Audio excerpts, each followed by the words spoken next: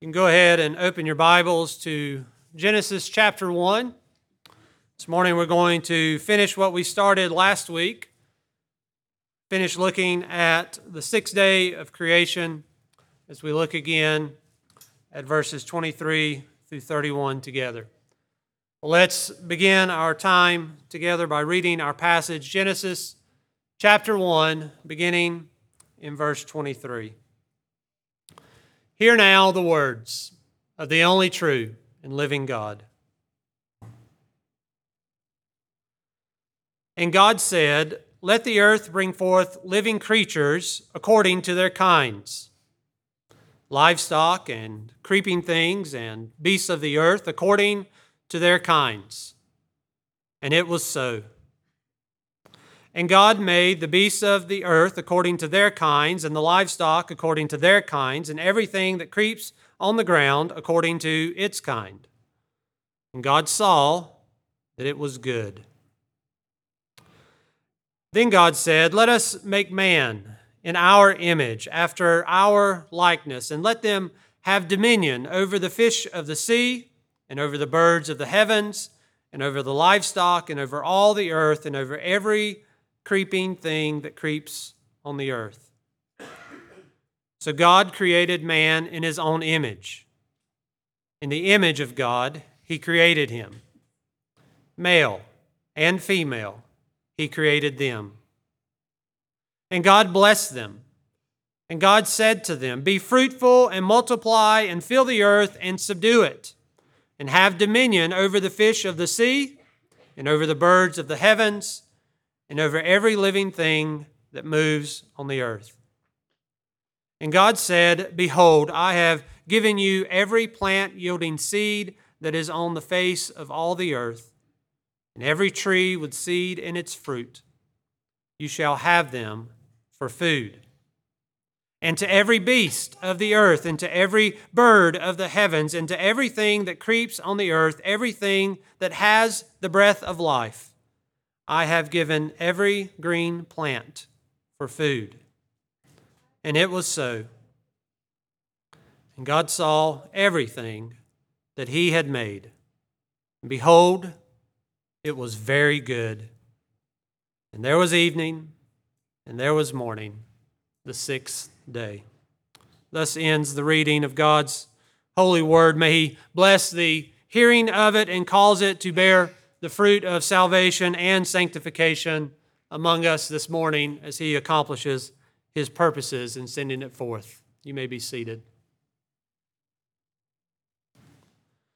Well, this morning we are going to focus our attention on the latter half of our passage as we pick up where we left off last week and finish looking at the sixth day of creation. Last week we focused on the image of God.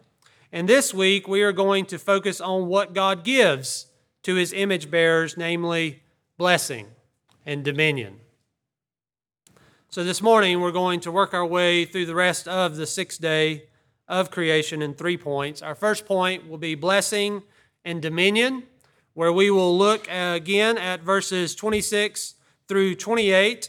And whereas last week we focused on man being made in God's image, this week we're going to focus on him having dominion over creation. And our second point, provision, we'll look at verses 29 to 30 and see the provision, the daily bread that God graciously provides for his image bearers as they go about filling the earth and subduing its creatures. And our third and final point this morning, very good, where we will very briefly finish looking at this sixth and final day of creation by seeing God's pronouncement concerning the completion of his work of creating in verse 31. Well, before we begin undertaking this task, let us go to the Lord in prayer together, asking for his help. Let's pray.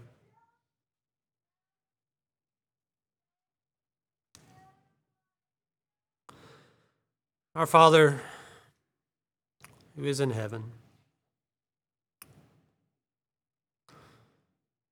we come to you this morning, as we just sang, lifting up our eyes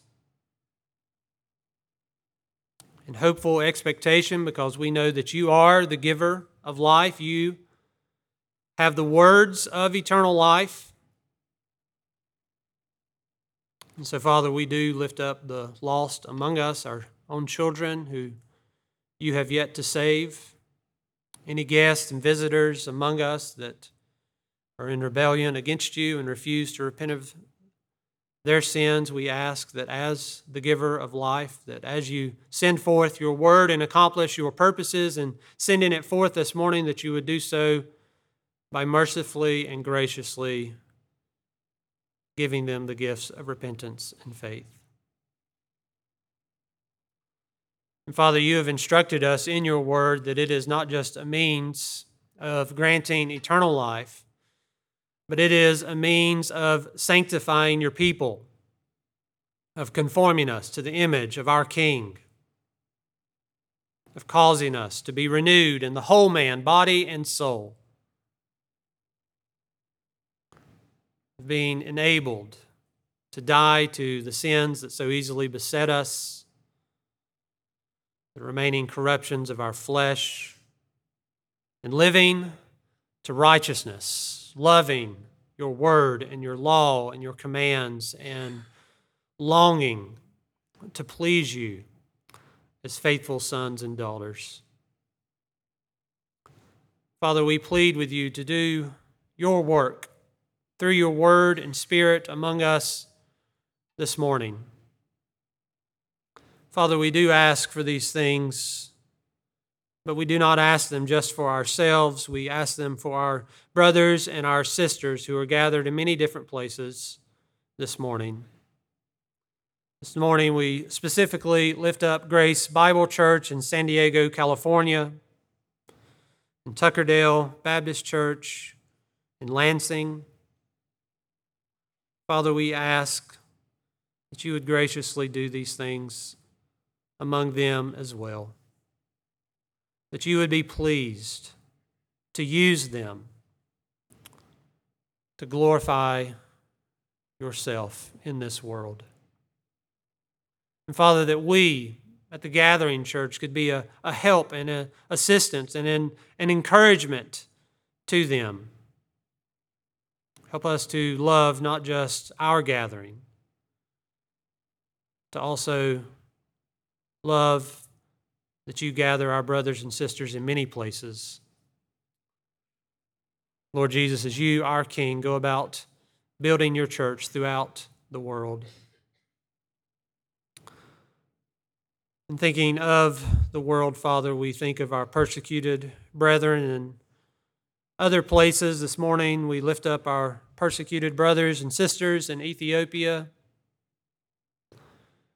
We ask that you would help them, that you would protect them, that you would give them the grace that they need, that you would give them the wisdom and discernment that they need to be bold in proclaiming your gospel and joyful in receiving the persecution that your Son's name brings. Father, we ask that you would sustain them, that you would providentially guide their actions, their steps, their words, that your gospel would go forth and the light of it would conquer the darkness that remains in Ethiopia. Father, as we think about our brothers and sisters in many different places in the world now, we ask that you would help us, because in your kind providences you have placed us in this time and in this place this morning. Lord Jesus, you have gathered us here together as your people to worship you, to hear you speak to us through your word, to have you sanctify us, that we might be pleasing to you, and that we might exercise your dominion by being salt and light in this fallen world. Help us now, Lord Jesus, we pray. In your name, amen.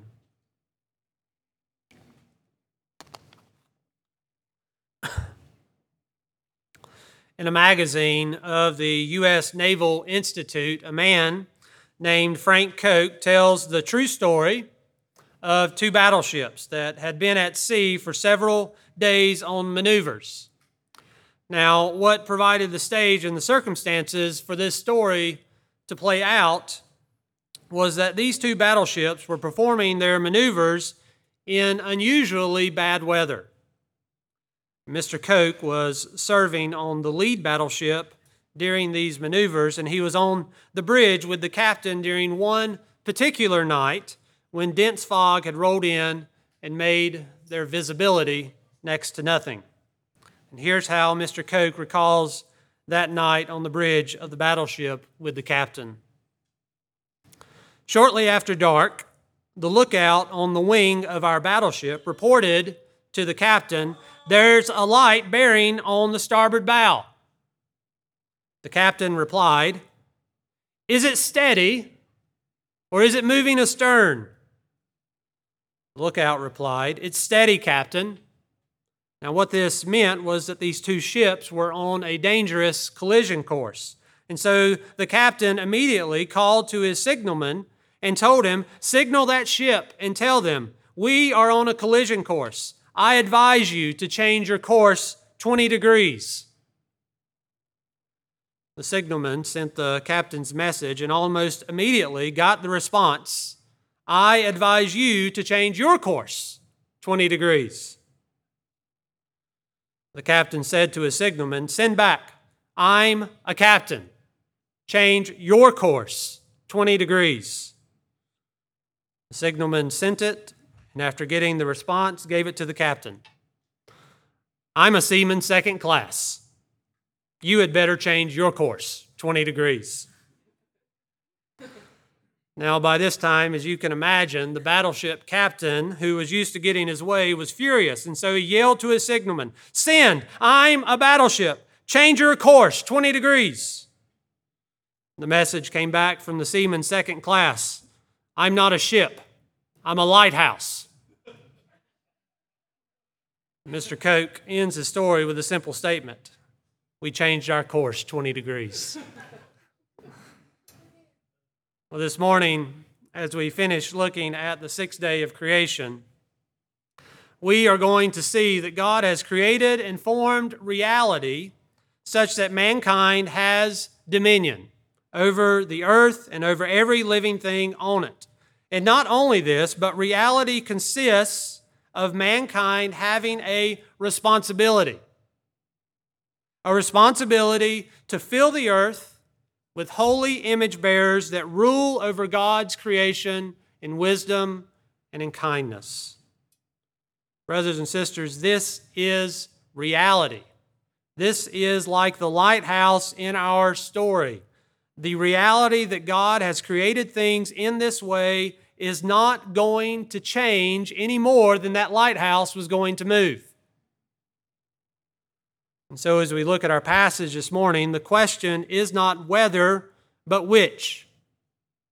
It's not whether mankind is going to fill the earth. It's not whether mankind is going to exercise dominion over it. But because of the fall of mankind into sin and misery, the question is which kind of humanity is going to fill the earth and what kind of dominion is going to be exercised and how is that going to be accomplished. On the one hand, you have the new humanity, the church, the bride and helpmate of Christ, and as the bride and helpmate of the second Adam, we are to seek to be fruitful and multiply and fill the earth with holy image bearers. And we have been tasked with doing this in a very particular and in a very peculiar way, and that is through the proclamation of the gospel. And so as the gospel goes forth and our husband produces spiritual offspring through his word and spirit, those he saves are to be nurtured and cared for by his bride. And we do so by baptizing them, by teaching them to obey all that he has commanded them, by feeding them from his word and from his table. And then they, in turn, go out and live in the world in the spheres of influence as salt and light representatives and ambassadors for their king. And they seek to exercise a wise and benevolent dominion over those things which their king gives them responsibility for and influence over. So this is the labor of the church, the bride of Christ, filling the earth and exercising dominion not through carnal weapons of warfare, not through the government of nations, but through the preaching and teaching of the gospel, through the planting of churches, through discipling those spiritual offspring that our King produces. And we do this with confidence that our husband is going to build his church, and that nothing in all of creation is going to stop him, because not only is he our husband, but he is also the king. And all authority has been given to him in heaven and on earth. So there's the church seeking dominion in this way. And then, on the other hand, there's fallen humanity. Those who have Satan as their father, their king, the seed of the serpent. And this fallen humanity is seeking to create an alternative reality. And we can see it all around us, everywhere we look. They are seeking many schemes, many devices as they rage and plot against God and His anointed one and His created order. And whereas we have one plan for dominion given to us by our Creator, they have many schemes, many devices. They scheme to either have false gods rule and bring submission through culture and government, like in Islam, or, as the scheme is in the West, where there is no God at all, and so mankind becomes God and seeks to create his own rule and dominion according to his own autonomous definitions of wisdom and benevolence. And men and women seek to bring about dominion through the vain philosophy that says, Vox populi, vox Dei. The voice of the people is the voice of God. And so, beloved, what I want you to see as we finish going through the sixth day this morning is that because of the fall of mankind into sin and misery that we will get to when we get to Genesis chapter 3, there are competing realities, competing views of what the world should be and what it actually is. As we will see when we get to Genesis 3:15, since the fall of mankind into sin and misery, there has always been, and until Christ returns, there will always be enmity, strife, conflict between the offspring of the serpent as their king seeks his dominion.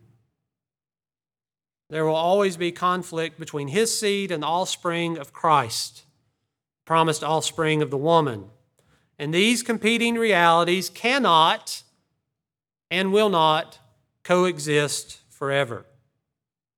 Right now, in our generation, as we look out at the world around us, it seems as though fallen humanity, the seed of the serpent, is winning in the world. It seems like they have dominion. And here we are just fighting for the scraps.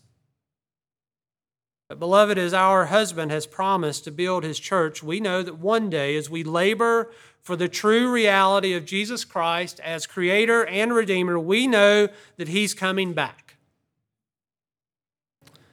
And what we see happening in the world now, what we see now is the powerful battleship, the SS secularism, in their blindness and in the fog of sin, calling out to the church, demanding, I'm a battleship.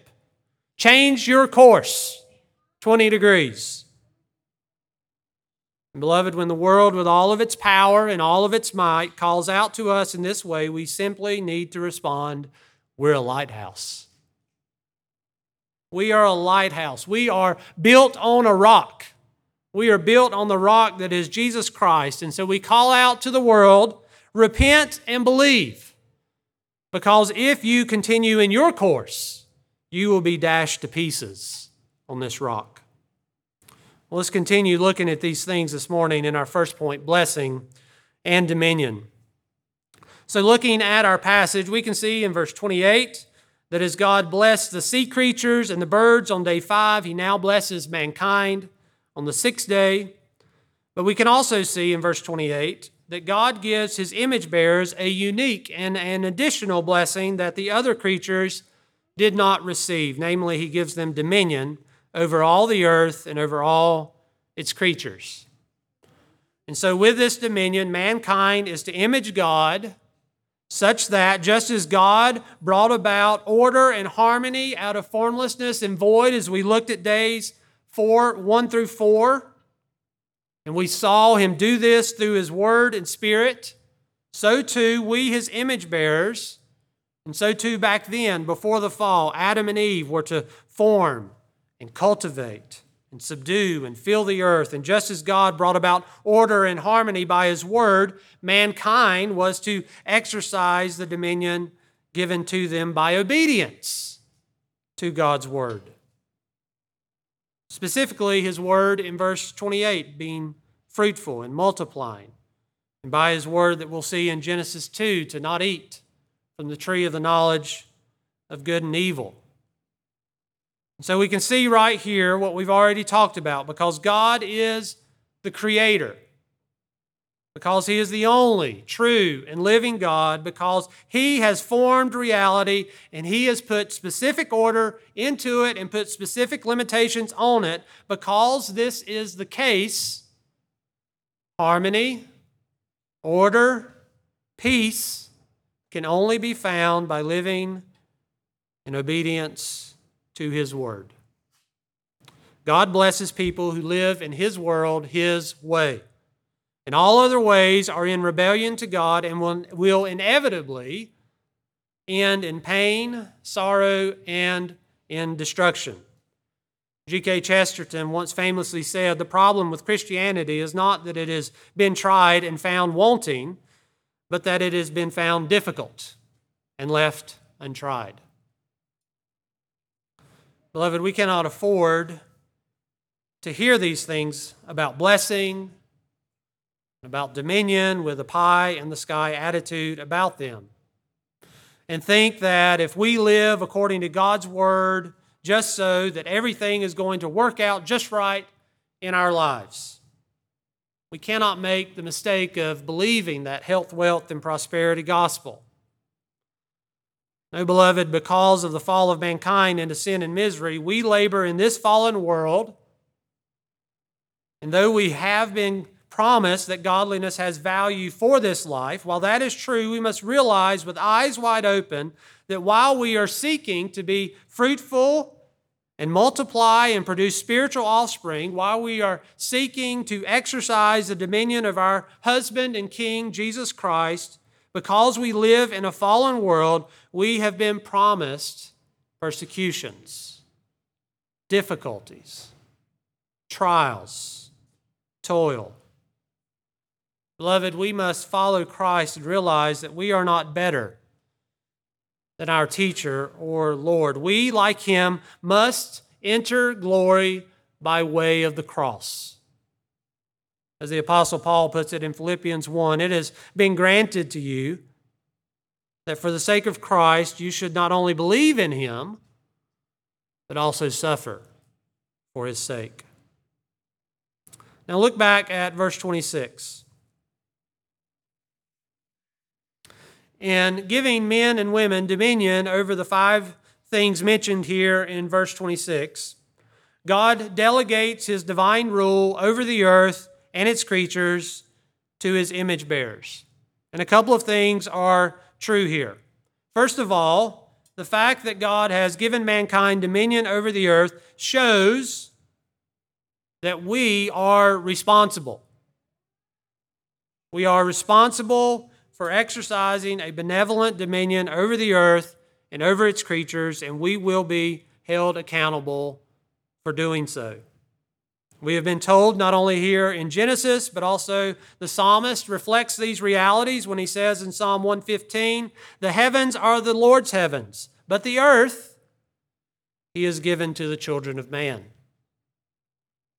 So taking a moment to speak about the exercise of dominion on the earth and its creatures, I want to say two quick things in terms of what we see in our passage. The earth, or what we might call the environment, and its creatures, or what we might say animals.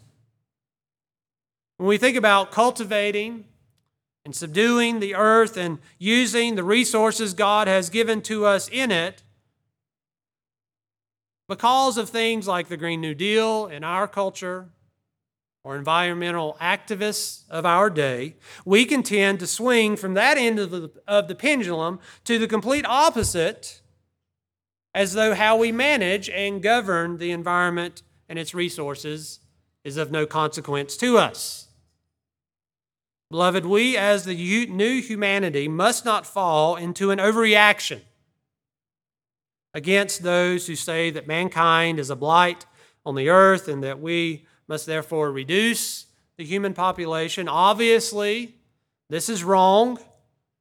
If you've been paying attention at all as we've been going through Genesis 1, you should understand by now that the earth and all its fullness and all of creation was made to serve mankind.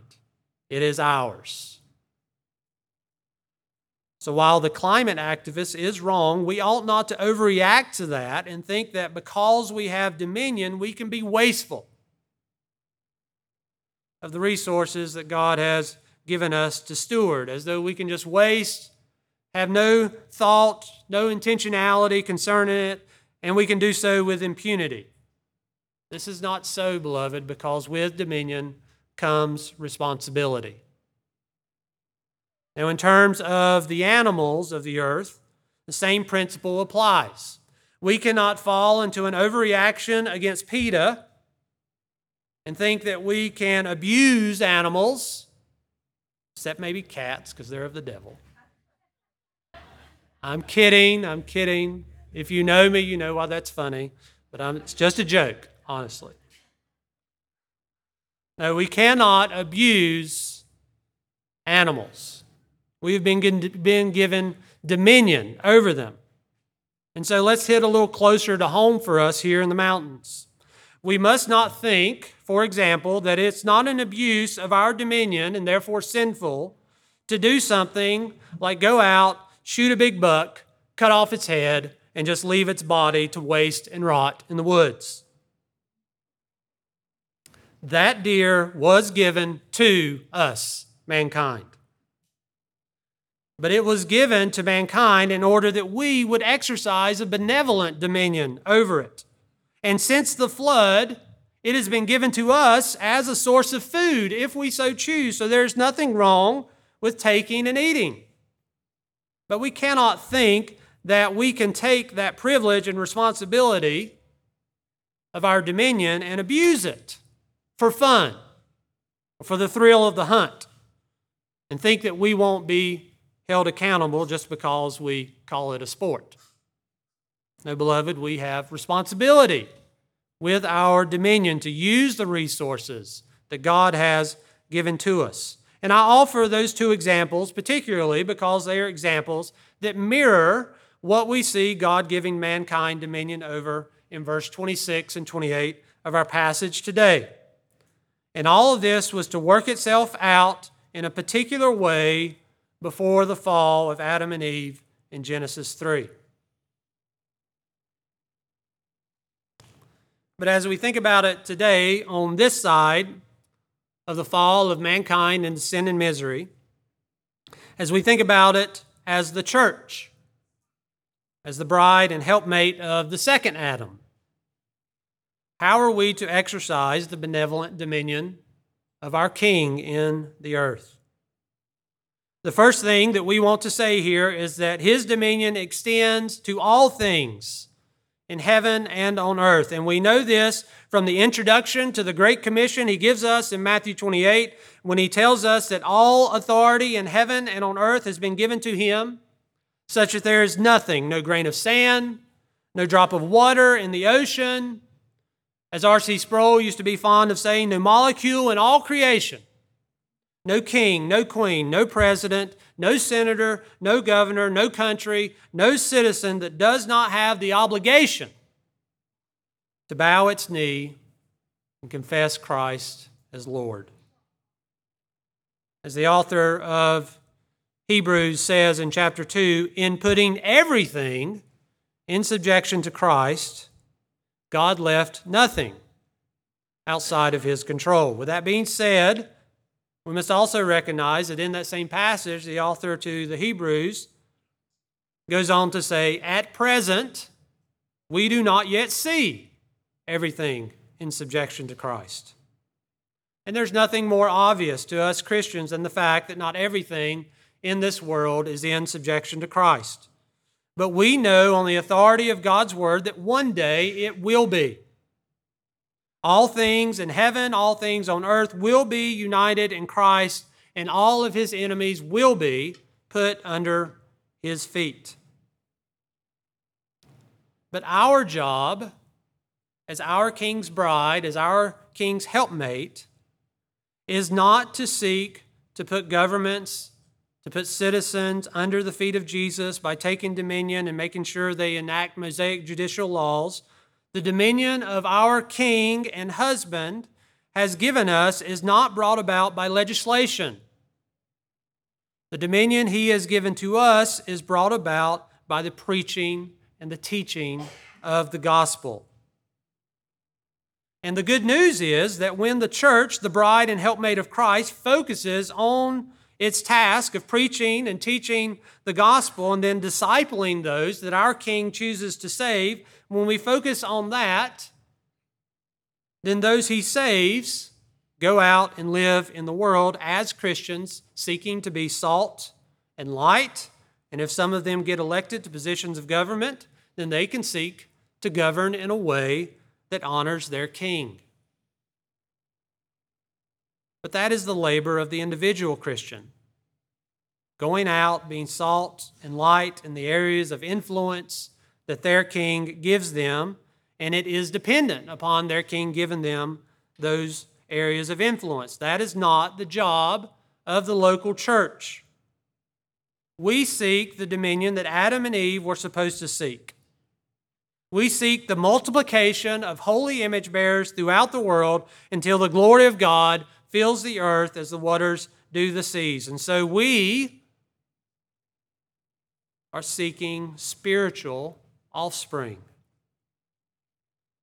We do this through the raising of our children, as our King has commanded us in the Lord's disciplines and instructions, urging the gospel on them.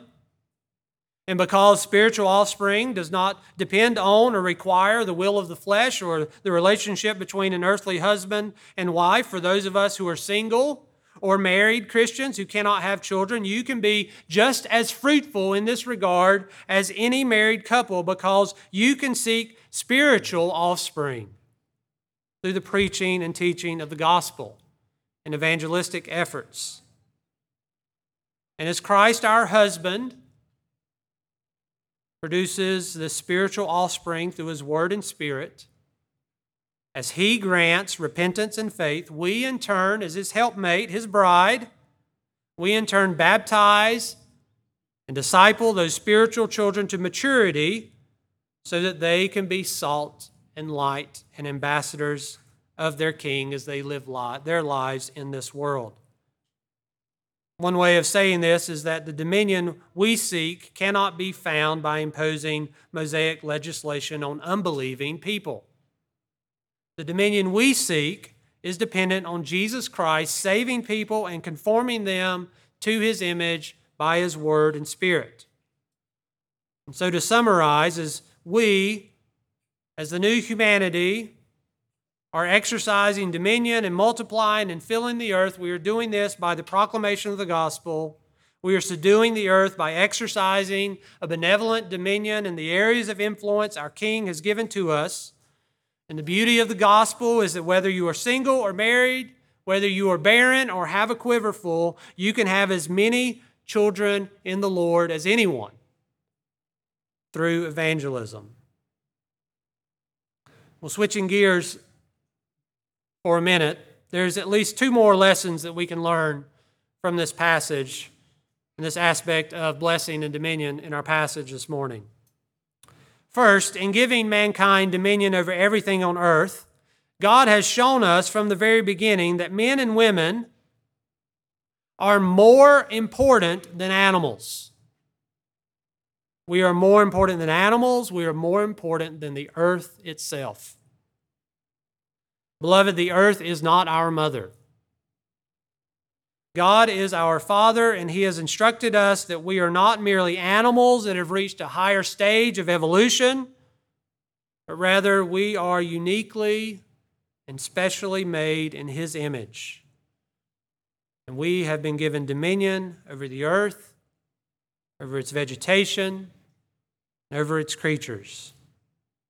Secondly, because God told Adam and Eve to be fruitful and multiply and fill the earth, we know that the way God intended for Adam and Eve to subdue the earth and exercise that dominion would be by having children and filling the earth. And through the blessings that come with the marriage covenant, they were to extend the fellowship God had with His image bearers in the garden temple to the ends of the earth. What we see here in verse 28 is the fact that God, in making men and women, in the way that He did, and giving them the job that He gave them, in doing this, God made men and women sexual creatures. And this is why human sexuality, far from being bad or taboo, is part of who we are. It's why men and women in every generation seek out each other's companionship and intimacy. And it is good that young men are attracted to young women. It is good that young women are attracted to young men. That is a good thing. But we know that because mankind fell at the tree of the knowledge of good and evil, sin is why men and women in every generation seek this intimacy outside of God's mandated covenant of marriage between one man and one woman. But the fact that human sexuality has been perverted in these ways and abused, this fact doesn't make it bad. No, beloved, it is very good. But as with everything else in creation, God has ordered it. God has set boundaries around it, limitations upon it, and the fact that God has ordered it as a man and a woman in the covenant bond of marriage informs us that anything outside of that, whether fornication, adultery, heterosexual sins, or homosexual sins, these sexual sins are an attack on the created order. Homosexual more so because of reason of several aggravations, but still an attack on the created order and a violation of the third commandment, to not abuse anything whereby God makes Himself known, which makes these sins an attack on our Creator Himself. Beloved, this isn't just wishful thinking. This is how our God created the heavens and the earth. This is the order He established here in the beginning. And so as we pull back from these details of our passage this morning, as we pull back for a moment, I want us to think back and remember the purpose that we've talked about a couple of times, the purpose of the book of Genesis. The whole reason this book exists is to inform these former slaves of Egypt what the God who delivered them has done and what He is going to do in the world. And so as Israel at Mount Sinai is hearing these things for the first time, as God is making them His covenant people at the foot of that mountain, most basically as they read and hear these things, they must discern, they must see how obedience to God's purposes equals stability and harmony, while disobedience equals formlessness and chaos. And beloved, this is the story of the early chapters of Genesis. As we will see as we continue moving through chapters 2 to 11, Adam was to obey and maintain the stability and harmony. And upon reading this, these Israelites, reading Genesis 1 through 9, were to observe and realize that when Adam sins, when he breaks that harmony and brings about disorder, the inevitable result was the flood that destroyed all human life. But they were to take another lesson from that as well. The flood did destroy all human life except a remnant, chosen by God to continue His redemptive purposes in the world. Likewise, God commanded mankind to fill the earth and subdue it. And so in Genesis chapter 11, when the people of earth refused to do so and instead decided to build the great city and Tower of Babel and stay in one place and to make a name for themselves, in direct contradiction to the given mandate of spreading God's name throughout the earth, when they did not obey God, the inevitable result was the confusion of languages, the separation, divisions between people that led to their being spread throughout the earth. And so Israel, too, reading and hearing these things, needed to realize that if they disobeyed their God, who had delivered them from Egypt, from the house of slavery, if they disobeyed their God, if they break His covenant, then they too will be removed, scattered, exiled from the promised land. And like Noah and his family in the flood, there would only be a remnant surviving in order to carry forth the redemptive purposes of God. And to apply this to us, brothers and sisters, finally, we must likewise realize that though Christ is always building His universal church throughout the world, our King is always saving His sheep. He is always seeking and saving the lost. As He is doing this throughout the world, though that is true, if we, the gathering church, as a local manifestation of the larger universal church, if we are disobedient to God, then we too will be removed from the face of the earth. Where's the church of Ephesus? The church at Philippi. Where are these churches today? If we are disobedient to our King, then He is free to remove individual churches from the face of the earth with only a remnant within them surviving in order to seek and save the lost and carry on the redemptive purposes of God. So as we finish up this first point this morning, brothers and sisters, like the first Adam and his helpmate before the fall, the second Adam has dominion. He has authority in heaven and on earth, and He is blessing and He is multiplying us, His helpmate, and we are to labor to fill the earth in all the ways we have just briefly mentioned. Beloved, this is our labor of dominion, and we are dependent upon our King to grant blessing, to multiply us as we seek to do this. We are dependent as well on Him providing what we need to accomplish this task. And this leads us into our second point today, provision. In verse 28, we see that the first words spoken by God to mankind are words of blessing. And if you look down in verse 29, we see that God follows those words of blessing with words of provision. In verse 29, God instructs Adam and Eve that as they go about subduing the earth and exercising dominion over it, God instructs them that He has provided the vegetation of day 3 for their food. And not only for them, but also for all the creatures that they will be ruling over.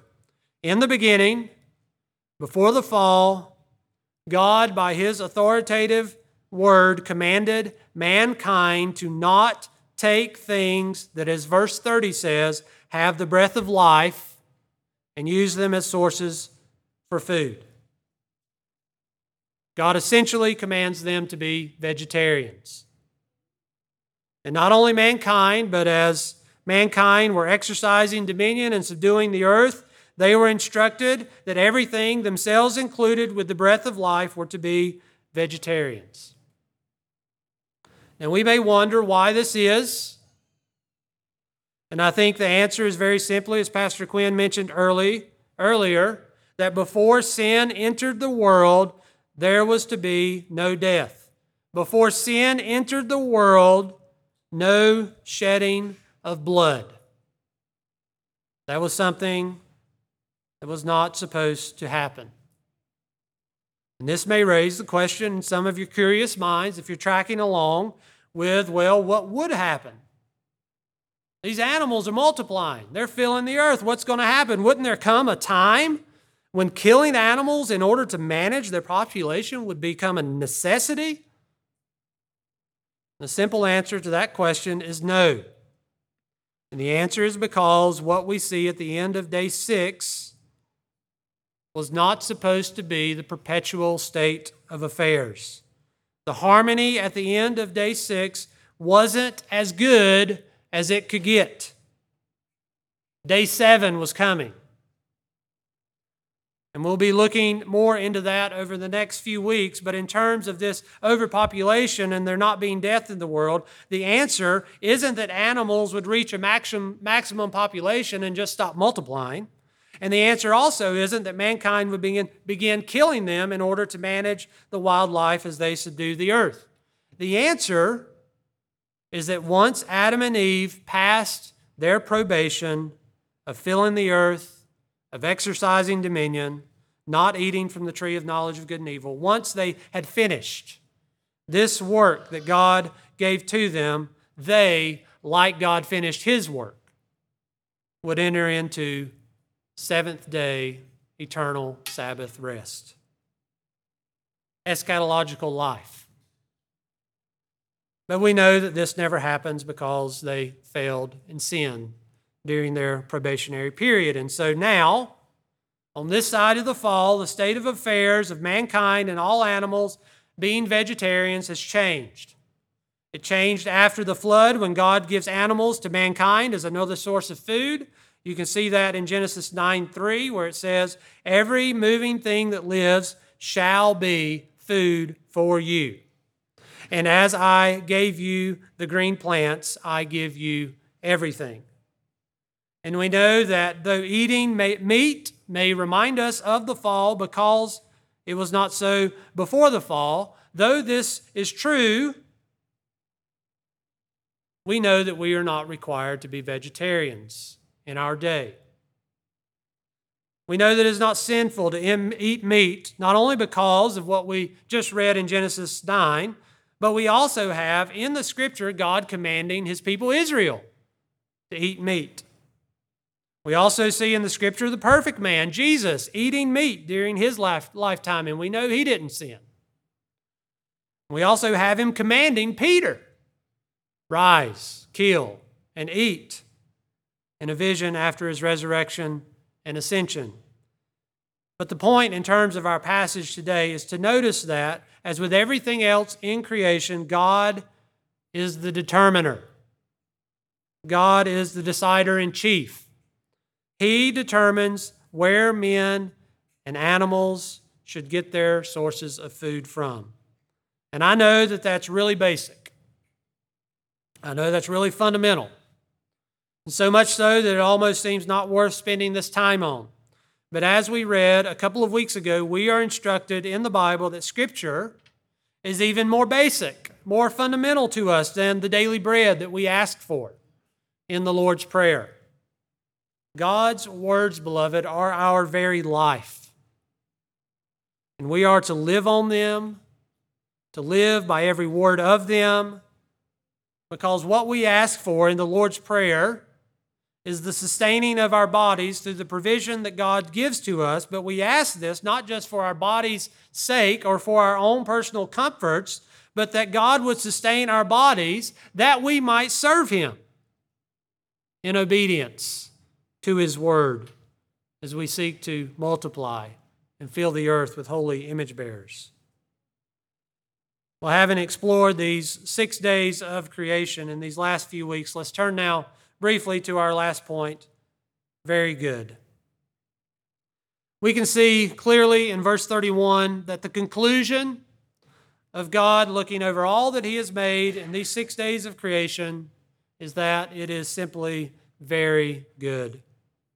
From the light and darkness of the first day, to the sky of the second, to the earth and the seas and vegetation of the third day, to the sun, moon, and stars of day 4, to the sea creatures and birds of day 5, and finally to the animals and image bearers of day 6. Completed creation. Everything in harmony. Everything in its place. Everything serving its purpose. God looks at all of it and declares it to be very good. Brothers and sisters, as we close our time together today and reflect on these days of creation, I hope that you will take time and consider that just as all things in creation are in harmony, here at the close of the 6th day, everything God has created is very good because it is serving the purpose for which God made it. That is why it is very good. And as you consider these things in terms of creation here in the beginning, I hope that as followers of Christ, you will consider the fact that having been united to Christ by faith, having been given the righteousness and the glory that Adam fell short of in Genesis 3, having been made the bride of Christ, I pray that as Christ, our King's helpmate, that you will consider the fact that we too have all been given our places. We have all been given our purposes. We have all been given our work in our lives, in our homes, in our relationships, at our places of work, in the church. And let us learn that serving our purpose in our place by the strength that the Holy Spirit gives us is very good. Let's pray. Our Father in heaven, we come to you now as we consider these things from the 6th day of creation. Father, we thank you that you made everything very good. And we thank you that you have instructed us through your word. And we ask now, by the help of your Holy Spirit, that as we reflect on it, that you would bring other parts of your word into our mind. This is why we hide it in our hearts, that you would use it and bring it to our minds that we might not sin against you. Father, that you would form and conform our thoughts about our places in this world, our functions and roles and jobs in this world, our labors, that you would conform our thoughts to what you have revealed in your holy scriptures. Help us now in these few moments, we pray. In Jesus' name, amen.